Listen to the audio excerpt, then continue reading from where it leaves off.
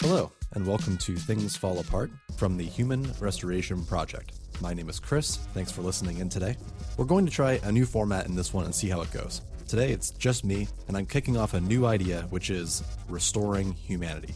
These will potentially be overviews of a major theme in progressive education, and my goal is to provide a thorough summary of what that practice is, why it's important, some history behind it, and then how we implement it.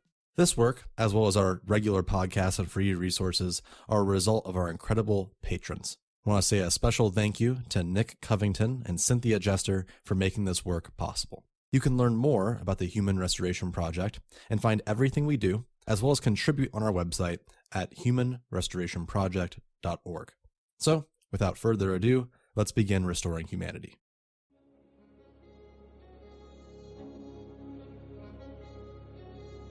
We're going to start off with a quote from the very well-named I.E. Finkelstein, who said, "When we consider the practically universal use in all educational institutions of a system of marks, whether it be numbers or letters, to indicate scholastic attainment of the pupils or students to these institutions, and when we remember how very great stress is laid by teachers and pupils alike upon these marks as real measures or indicators of attainment, we can but be astonished at the blind faith that has been felt in the reliability of the marking system. School administrators have been using with confidence an absolutely uncalibrated instrument. What faults appear in the marking systems that we are now using, and how can they be avoided or minimized?" That quote is from 1913, and what we're going to talk about today is reconsidering grading altogether.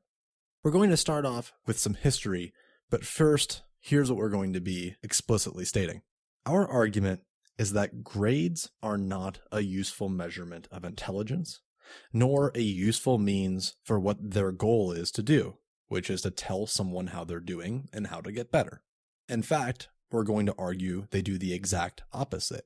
They do very little to motivate students to do better, and students don't really get anything out of receiving a grade. It seems to be the only reason why we issue grades is that it's an easy way to tell colleges what's going on, even if it's not accurate. First off, there's two terms that we're going to use throughout that are incredibly important to understand, and that is extrinsic versus intrinsic motivation. Of course, extrinsic motivation, which means from the outside or exterior. Extrinsic motivation is when you're motivated to do something because of some kind of reward at the end. For example, you want to make a lot of money or you want to receive a grade. Versus intrinsic motivation, or from the inside, interior, which is where you do something just because you want to do it. There's no reward you're seeking at the end. You're doing it just because. For example, learning because you're interested in it. We're going to jump into some history here to talk about how we got into this point. How do we get to the point where grading was pretty much a given when you go to school? There are obviously alternative schools that are trying different things, but for the most part, when a parent puts their child in school, it's safe to assume they think they're going to get an A through an F. So the American scoring of students had its roots in the mid-1800s. The Ivy League schools, Yale and Harvard, experimented with a bunch of different points, percentage, and other systems. And we get the system that we have today in 1897 from a relatively small women's college called Mount Holyoke, which took all of these different ideas and developed the modern scale. So a 4.0 is an A, 3.0 is a B, so on and so forth. And there's all these different arguments and reforms that existed. Let's start in 1846. You have Horace Mann, who you probably know as one of the early adopters of compulsory education. He expressed concerns that students were going to be way too focused on class rank, and he said it would incur moral hazards and delinquencies as they look towards all these different extrinsic motivators. He said, why don't we just show progress of a student over time through monthly report cards to show growth and development over time? And in general, early reformers sought to eliminate class rank by having some kind of grade system. They thought they would inspire intrinsic motivation. In fact, they talk a lot about the literal definition of intrinsic motivation through grades. They thought they could track students' progress and push them to succeed over time by saying, okay, you got a C on this one. Now we need to work our way up to a B and then to an A. And this was pretty commonplace through the late 1800s. However, as the school system rapidly expanded in the late 19th century during the Industrial Revolution, it became obvious to administrators and many teachers that when their classes and schools grew way larger, they needed a more efficient way to communicate a child's knowledge. Up until this point, even though grades were used on these monthly report cards, there was still a lot of very detailed feedback, and what really could be seen as essentially a growth mindset in schools, as in they saw students who could be improved month to month. And this starts to switch in the late 1800s when there's a push to standardize grades. There's more and more colleges that are popping up, and they all want to have the same universal message. An A at one school is the same as it is at another. This really not only drastically changed how teachers were providing feedback and looking at students month to month, which eventually moves to semesters or even yearly, but it also changes how curriculum works because classes need to be relatively the same, how schedules look, and just really in general your school culture. The rules start to look the same across every single school. It was very much focused on efficiency. And this also correlated with the creation of the College Entrance Examination Board in 1899, which, if you're wondering, is the same college board today, which has been criticized for doing a lot of the same stuff. A lot of schools do the exact same thing in order to meet the needs of the College Board or SAT or any kind of major testing organization. When this massive growth of schools occurs, there's a lot of confusion and a lot of uncertainty. For example, if all these schools are doing different things and we're trying to find ways to make them all the same, what happens, let's say, if students are all taking different classes? Let's say one student's in an advanced course or one student's taking 3 arts classes. What are we going to do? Well, 1, we make the majority of the classes are the same. 2, we try to figure out, are some classes worth more than others? And one attempt at this was called Harvard's Book of Comparative Merit, which is literally a book that tells you what classes are better than others, which is when, in our opinion, things start to get a little bit disarrayed. Ultimately, that book was thrown out because it was seen as far too subjective, but we still have a lot of those elements in today's education system. Sir Ken Robinson talks a lot about this in his Creative Schools TED Talk, but essentially, there's no denying to any teacher or student in school that we see STEM classes at the top, followed by humanities, and then the arts. There's definitely a hierarchy of what classes are important. I mean, if you go and take an AP class at most schools, that's on a 5.0 scale, whereas if you take a regular class, including the arts, that's on a 4.0 scale. So if I want to have the highest possible grade and the highest possible class rank, I should take all AP classes, which may eliminate my ability to take a class in the arts or just a class I'm interested in, that's an elective. So from the late 1800s and into the early 1900s, which is when that Finkelstein quote came from, there was a really big divide manifesting between those who were doubling down on the standardization of grading and those who were starting to question and just reject the practice altogether. In 1911, an observer at the University of Missouri wrote, quote, "The grade has in more than one sense a cash value, and if there is no uniformity of grading in an institution, that means directly the values are stolen from some and undeservedly presented to others." In other words, it's a early 1900s look at what could be seen as almost the grade inflation argument, where someone would say, well, how is this student any better than this other student? How can we decide which kid is the best, quote unquote, based off of their grade average? So that's the doubling down on grading side, the people that are trying to make grades even more objective, as if they could be really that objective at all. On the other side, you have people like the economist Thorsten Veblen, who said in 1918, "The system of academic grading and credit resistlessly bends more and more of current instruction to its mechanical tests and progressively sterilizes all personal initiative and ambition that comes within its sweep," which is very similar to the argument of progressive educators today. The more and more we see harsh grading initiatives, or what some people call common sense reforms or back to basics, which in other words means going back to just saying these are the standards that matter and let's do those, the more trivial education becomes because we're only focused on 4 core subject areas, and those classes are very traditional, and not a lot of room is placed on a student actually learning. It's more on them just being given a certain set of information and taking it with them. There's not a lot of focus on all the other things of education that are important, like figuring out what you care about or all the things that you were interested in before you went to school. Why can't we develop those? And really my favorite quote from this era was in 1935. It was a teacher, she wrote in this journal, and the source is unnamed, she said that she rejected report cards. She saw those against report cards as a challenge from a group of young crusaders who have chosen to be known as the Intrinsic clan against the entire family whose surname is Extrinsic. Of course, this is exactly the same as it is today. You still have the vast majority of educators and really people in general, because it's a part of our educational culture, who see the extrinsic motivation of grades as very important. For example, why would my kids do anything if I don't give them any kind of grade? Which essentially is saying what you're doing isn't inherently valuable to a kid, because kids would do it if they thought it was valuable. It's only valuable because that grade exists. Versus those of us who are more progressive, who see intrinsic motivation as the key goal. A student will learn something just because it's important. The reason why this stuff resonates so much is that a lot of progressive education is based on the thoughts of John Dewey, and wouldn't you know, John Dewey was the writer of the early 1900s who influenced most of this thought.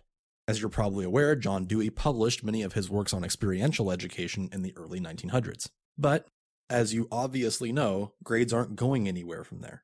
Not only did teachers of the early 1900s see grades as an important extrinsic motivator, but when schools kept expanding, and when more and more universities were built, grades still were the most practical way to communicate what was going on. So you have someone like V.L. Beggs, who was a critic of report cards, especially in elementary school, who said in 1936 that, quote, conclude that a school's most important contribution to a child's education is recorded on that card. Again, we see in the early 1900s the same issues that we see today. People heavily concerned that people are only cared about that extrinsic reward of a grade and what that grade means rather than the actual important part, which is learning. And again, we see the value that teachers and administration sees in these grades has nothing to do with learning as much as it does with, one, forcing people to learn something, but two, and this is probably the bigger one, easily communicating what's going on. When you have a system that's rapidly expanding, it makes sense that you want a simple way to organize all this. We see that pushed even further in the 1910s onward when you start to see the IQ test being used in the military, and then later the SAT test, which is modeled after the IQ test. And you see more standardization in terms of objective grading as well as objective tests. People wanted to find ways to measure intelligence based off mathematical principles or rationalist principles. Of course, there's a lot of problems with this mindset because not only is it very difficult, if not impossible, to measure someone's intelligence based off of rational thought because there's so many issues with what questions you're asking and so on and so forth. But there's also a lot of very big problems when it comes to the racist observations that came out of this. For example, the founder of the IQ test had a lot of basis in the eugenics movement. Again, as we move into the 1930s and 1940s, we see a lot of educators push back against the objectiveness of grading, but grading is still seen as a normalized practice, and it's just seen as the best effective way to communicate anything. Now, there are alternatives that people try. For example, in 1936, there was a small group of teachers who attempted this thing called a narrative letter. It was where they sat down together and they wrote a really long letter about a student's progress to parents, and it was formatted using the standardized form. What was really interesting from it is that they reflected, and they said the letter, quote, would become as meaningless and as stereotyped as the subject marks they replaced. And later they said that the letters would become false standards of value among our pupils. In other words, similar to the alternative grading methods of today, no matter what system you replace grades with, as long as you are still assessing students based on some form of standardization where they are ranked against each other, students will only value that ranking instead of what they're learning. A little bit more here as we come into the modern age, moving up through the 1960s. Almost every single college takes on grades, but that doesn't mean you don't see more and more critics as well. You see the old arguments from restoring intrinsic motivation from the 1800s, as well as this new, almost worrisome thing that was warned about in the late 1800s, which is the increasingly low levels of social and emotional well-being among students in relationship to grades. As colleges become deeply more and more competitive, students are more anxious and nervous and worried about their grades, which was not really the case before this time when college wasn't necessity or at least seen as one. So now we're kind of coming full circle. We're faced with the challenge of replacing the system, which really isn't that old. Our argument is that we should return to those original feedback systems of the early 1800s, restoring intrinsic motivation to education, basically ditching grading altogether.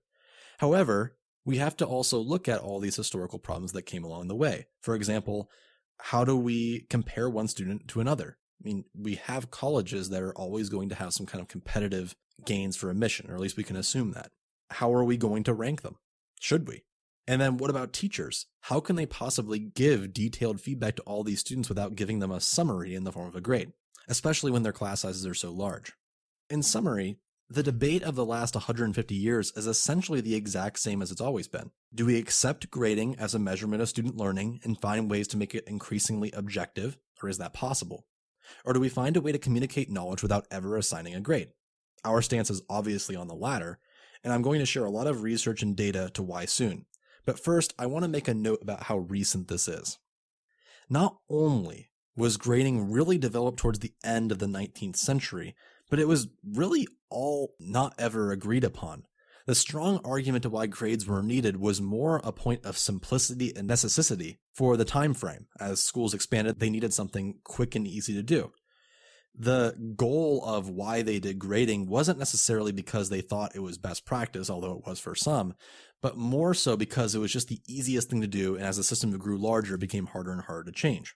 That newness, that recognition to how recent it is so important to this discussion, because the more recent the institutionalized or systemic change was made, the easier it is to change it. The longer we wait, the more and more it becomes commonplace.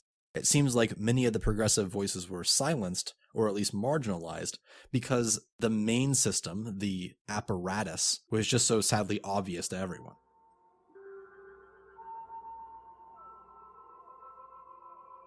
Now let's move into the modern day and what backs up everything that I'm saying here. It's my view that grading is a practice that hurts kids.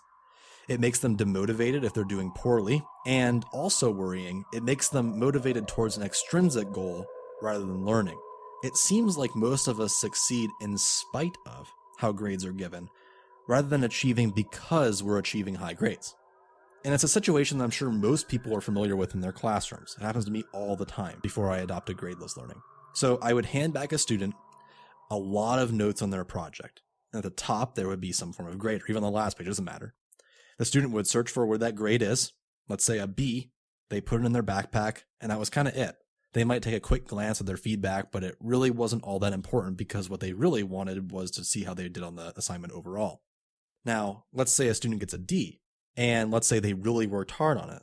Not only does a student give up, which is worrisome because we did nothing to actually help them, but many of them get much worse. They might make a comment about how useless school is, and they just kind of stay in the exact same place. And there's a correlation between those who achieve low grades, getting lower and lower grades over the course of the year, as well as just dropping out of school altogether. And the system seems to almost support that. I mean, if you constantly get D's, there's nothing really motivating you to do any better. And I'm sure you could make the argument, well, they should just push harder and work harder, that way their grades get better. But if you're constantly working hard and getting a 60% while all of your peers are doing much better than you, there's no denying that's not going to really make you want to do better, especially in adolescence, when the most important thing to many of us is how we compare with others and how people see us. And then also there's the student who always gets A's. That student might be motivated to always achieve an A, but it becomes really the only important part of their worldview. If they don't get an A, a lot of times they'll go into a frenzy and they'll demand that you change it. They're so obsessed, they'll cry if they'll get a B. And many parents support this almost. They punish their kids if they don't get all A's. The problem with that is that it's hurting who they are. It's not making them happy anymore. They only care about extrinsic motivation. There's no intrinsic motivation left. You know, these students, they don't necessarily even care about the content. They only care about the grade at the end. And if our goal is to restore intrinsic motivation, seeking to learn just to learn, which is what humans naturally do, we're going to inspire that lifelong love of learning rather than diminish it. You can see this replicated in pretty much any type of learning, whether that be, many kids like to read, but the second a new reading program provides them, let's say with pizza, after reading 5 books and they take a quiz, they become purely focused on eating that pizza at Pizza Hut rather than really caring at all about what they read. You'll find students who used to read books all the time, and now they just skim through books and take simple quizzes online through like the Accelerated Reader program. They really lost any desire to read just because they enjoyed reading. Again, it's all about that reward. Or you'll find, let's say, students who enter school with a lot of interests, but they're silenced and they just kind of stop asking questions because those questions aren't going to be on the test. Why would I waste, quote unquote, waste time by learning about something I'm interested in when I'm not going to get a grade for it? And there's so much research that supports this notion.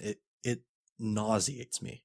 I don't want to imply that research doesn't have any faults. Obviously, some things are hard to replicate, and you can't measure with data a lot of things that make learning important. For example, a lifelong love of learning is hard to measure. It's very subjective, or what makes someone happy. But there is a lot of hardback data that shows why grading doesn't work, regardless. And I want to give you some research studies in the last 30 years or so quickly to give an overview.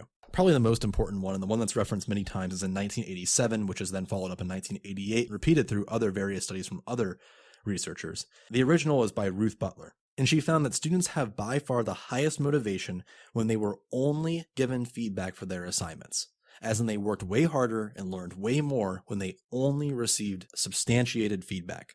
That was followed by people who received feedback with a grade, and then in last was just a grade with no feedback at all. In other words, students learn more when they didn't receive grades. Then, in 1991, another researcher named Hall Beck found that students who have a quote-unquote grading orientation, which meant they cared primarily about their grades, actually had lower GPAs and, more importantly, lower social and emotional well-being than those who had a learning orientation, which meant they just wanted to learn new things. So ironically, those who were more extrinsically motivated by grades actually performed worse in school than those who just wanted to learn without grades. Then, in 1993, we have Adeline Moeller, who found that when students were taking a test, they were not more any motivated for that test when they knew grades were involved. They took multiple groups of people. One group of people knew that the test was going to be graded. The other group of people didn't think the test was going to be graded. And the students that took the test, knowing that there was going to be a grade, actually weren't any more motivated. Again, which rejects that notion that we have to have grades in order for kids to do something. In 1996, John Krumboltz outlined how the competition that arises from grading practices made students lose their sense of safety in the classroom. And as we all know, safety is widely regarded as the most basic need from learning. When students felt increasingly competitive towards one another, they felt judged by their peers, and when they did poorly or felt judged, they did not feel safe, and therefore they shut down. Eric Anderman in 1997 researched that when students saw the test as a measurement for incentives, they were more likely to cheat than those who saw it as a method for improvement. And that shouldn't be shocking to anyone. If you know that a lot is at stake and it's very stressful, you're going to be much more likely to cheat at that than if you just feel like it's a way to make yourself better. Then we got in 1998 Gary Notriello, who found that there's a correlation between those who receive low grades and those who stayed in school. In theory, and this was what Horace Mann proposed in the 1800s, monthly report cards were meant to show a growth mindset. You would get a grade, you knew you weren't doing too well, and the teacher would do extra things in order to make sure you did better. But that's not how grades work now. Even though that might be the teacher's intention, there's no denying that when a student consistently gets low grades, that doesn't really propel them to work any harder. In fact, we know from all this research that it makes them work much less. In fact, to jump ahead here for a second, 2015, Astrid Portheous found that students who received a low grade on their semester or halfway report card, they had consistently lower scores in the second half of the year, showcasing even more demotivation. If grades worked the way they were supposed to, you would assume that they would actually receive at least marginally higher grades. Going back in 2008, Anastasia Lipnovic replicated Butler's study, the motivation without grades component, and proved it again. They found that without grades, students had much higher motivation. In 2011, Caroline Polfrey did multiple experiments and showed that students, when placed with a project that did not have a grade, actually performed better than students who were placed on a project with a grade. And kind of along the exact same lines, in 2015, Anne-Sophie Hayek found that groups were less cooperative and not willing to share as much when they knew they would receive a contribution grade. In other words, when someone walked into a group and they knew they were going to be judged by their peers and receive a grade, they were less likely to share information, which seems very counterintuitive, but again, it gets into that competitive judging aspect of your peers. You don't want to appear stupid. or at least stupid based off of the grading practice, which again is a problem with how we grade people if we're labeling people as stupid if they get low grades. And then finally, in 2014, Karine Sochel found that competitive grading practices impacted the psyche of girl students in science classes, as historically those tests were seen as favored towards male students. Male students always were kind of seen as the scientists and mathematics people, and we still see that problem today, despite some ways to fix that. And girls actually perform worse on these tests knowing that, when they found that there was a competitive grade associated with it. This phenomenon is really well explained in the book, if you have a chance to check it out, Whistling Vivaldi by Claude Steele, who goes into how race and gender and many other facets that one feels judged by actually makes them perform worse in many areas, even though they might be on equal or even greater footing.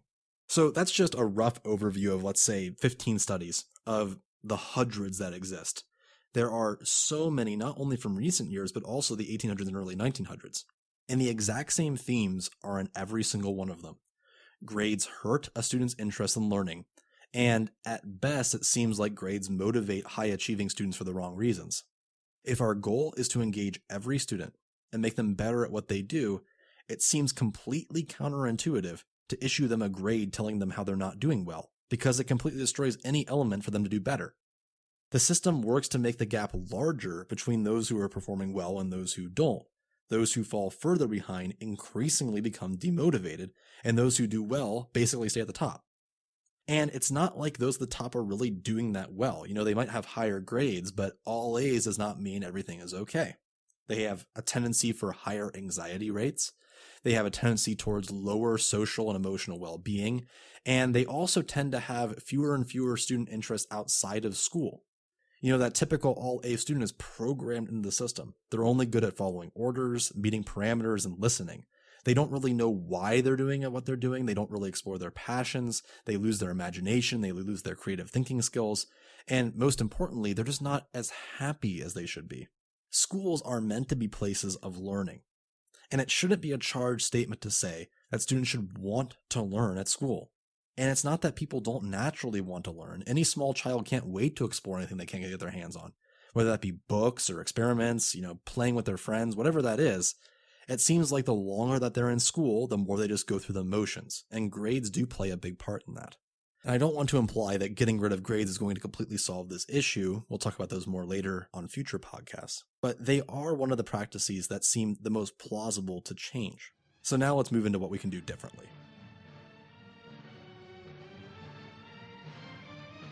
I'm going to introduce a few things that we can do right now to improve assessment. Each of these involve a risk depending on where you're teaching at, and I'll talk about that in a second. These assessment techniques are outlined thoroughly with links to learn more in our free resource available on our website, which is called Grading is Not Equal to Assessment. If we're not going to place grades on students anymore, that doesn't mean we're not going to assess them. Obviously, the teacher doesn't just do nothing at all if they're not giving out grades. We have to give them substantiated feedback. That becomes very difficult when you have very large class sizes or you have a lot of content to cover. So first off, and this is obvious and it's easy to say, not necessarily to do, but part of it is going to be giving up some of those standards. It's ridiculous to think that, first off, all those standards are important, but also that we could get through all of them within the year. If we give up more of those standards and we teach just a fraction of what those things are, that will allow us to easily give more substantiated feedback, to remediate on work, and to really help students actually learn something. Now, in terms of actually giving feedback, a lot of times we put way too much weight on teachers' shoulders. The teacher is doing way too much work, whether that be planning or grading or assessing. So why not put more power in students' hands when it comes to learning and taking charge of it? For example, self-assessment is by far one of the most efficient means to learn how to do something. In fact, that dates back to the early 1900s with John Dewey. He came up with experiential education, and the core tenet of experiential education is reflecting on what you've done. He actually said that it isn't the experience that makes you learn. It's the reflection after the experience where you look at how you got there, what you did, and everything you took out of it and how that informs you. That's when you actually learn.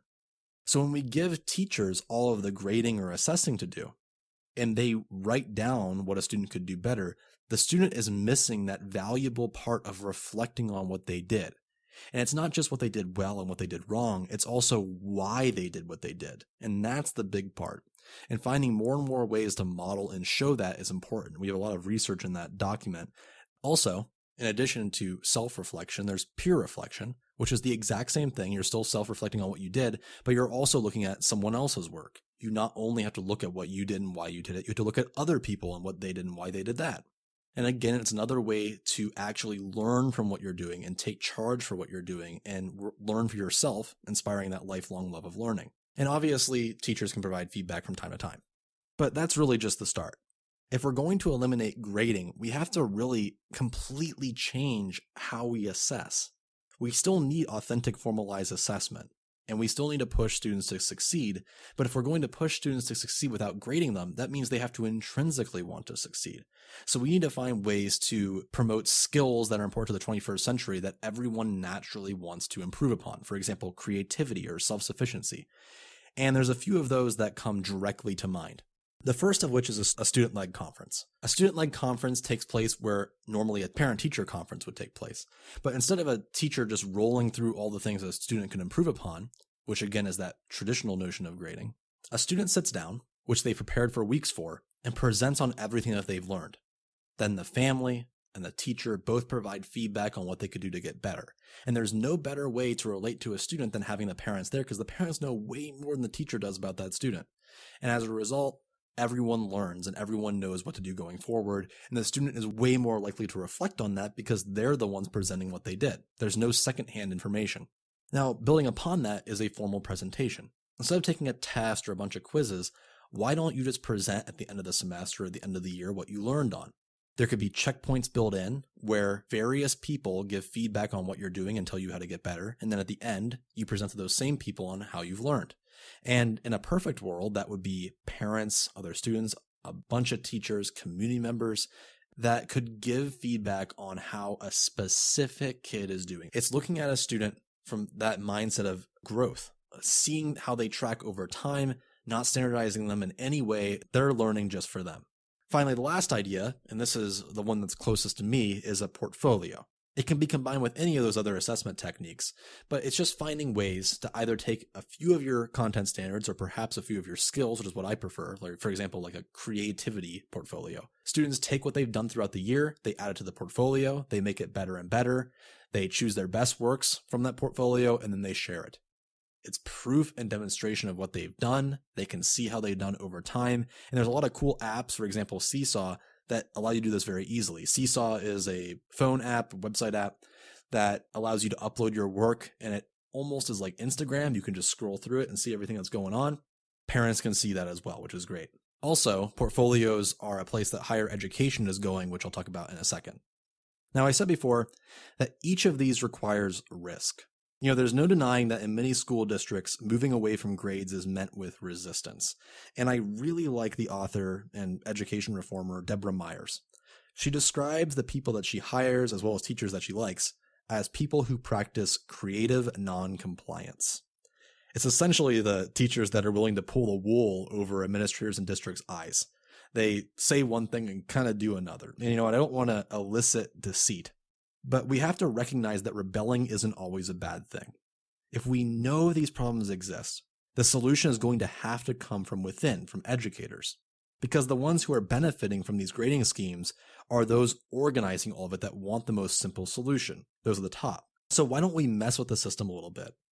If your district requires grades, why don't you just let students assess themselves, let them give their own grades? And I'm sure you might say, well, students are just going to give themselves all high grades. Yeah, they will. Probably. If we know that grading isn't really doing anything for them and it's just demotivating, why not just let them do it? You still get a grade that you can put down. Better yet, and it's the one that I use, we still have to report grades. I just tell students at the beginning of the year they're going to get an A. And I'm not going to pretend like this doesn't get you in trouble. Okay, parents are going to say that you're not getting their kids ready for college.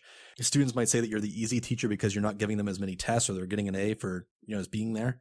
Administration might be concerned about your bell curve or what this is doing to students. But regardless, you're going to find that students enjoy your class. You'll probably find they learn a lot more. They're going to back you up, and it's all worth it in the end. It might get you in a lot of trouble. It could potentially lead to you being fired. But I, as well as you, didn't go into this job to accept that school sucks and that when we see things that we know are wrong, we just have to deal with it. We're education professionals. We have degrees, we study learning, we're willing to listen to some random dude talk on a podcast for 30 minutes about grades. We care about students, we care about children, and we care about education. And every situation is different, but we should be able to stand up for students using research-backed practice. And it's hard to take a small step on this. A lot of people are trying to find new ways to issue grades. For example, having mastery as a percentage and saying mastery or non-mastery, or having a 21st century skills rubric where you get a 4, 3, 2, or 1 based off different skills. And it's not like these aren't well-intentioned, but the fact remains, even if you try to hide it, the problem isn't giving out the A or the B. The problem is that this is an extrinsic reward.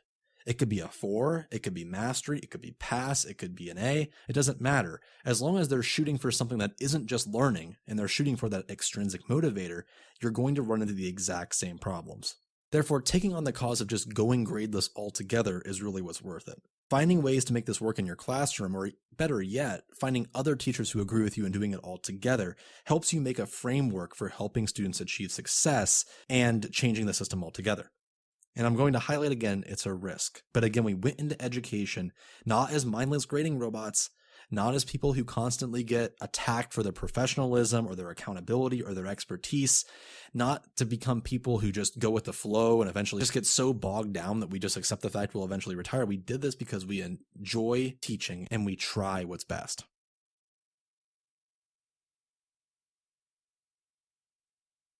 Now, thankfully, there is change on the horizon. Real change that's going to change the education system. It's a lot changing. And I encourage you to promote the ideas I'm about to share with you to others, especially administration, to show that gradeless learning isn't just best research, but it also has a lot of reflections on where higher education is going. There's a lot of colleges that already accept going gradeless. They don't have GPAs or don't care about class rank. They don't care about standardized testing. But more importantly, there's a push towards portfolios in schools. And we're going to have Tony Wagner on next week, who's one of the contributors to the Mastery Transcript Consortium, as well as a representative eventually from the Mastery Transcript Consortium. And they're probably the leaders right now in getting portfolios into schools. And it's really cool. I encourage you to check it out. Seriously, I was floored by it by going to mastery.org. They're an organization, a nonprofit, who's trying to work, and so far have been successful, by changing college admissions and offering an alternative where there's no standardized testing and no grades. And instead, there's this really cool looking portfolio that students submit that they've worked throughout high school on that they submit to colleges. And what's really important is the transcript is adamantly against any kind of numerical or graded score. It's just a bunch of skills that a district assigns to teachers, or even the classroom assigns themselves, where they work towards specific goals. Like, let's say creatively solving a problem could be one of the skills.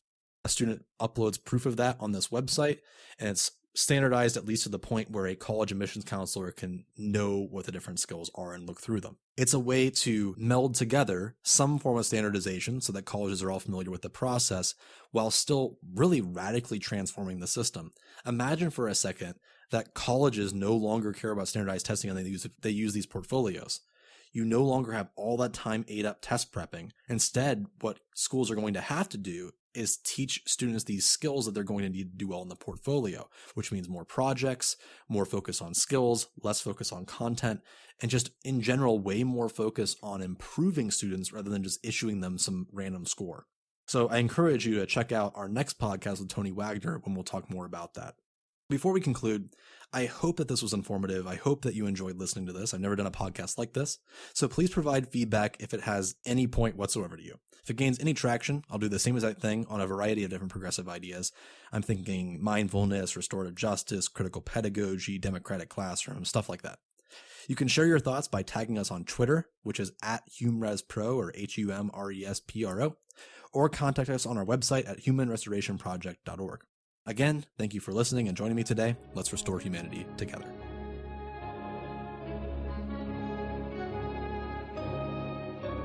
Hope you enjoyed this podcast. We want to connect with you and hear your thoughts. Follow us on Twitter, YouTube, Medium, and other social media, and be sure to check us out on our website at humanrestorationproject.org. If you want to support us in our endeavor of starting a movement towards progressive ed through high-quality resources, consider supporting us on Patreon. Thanks again.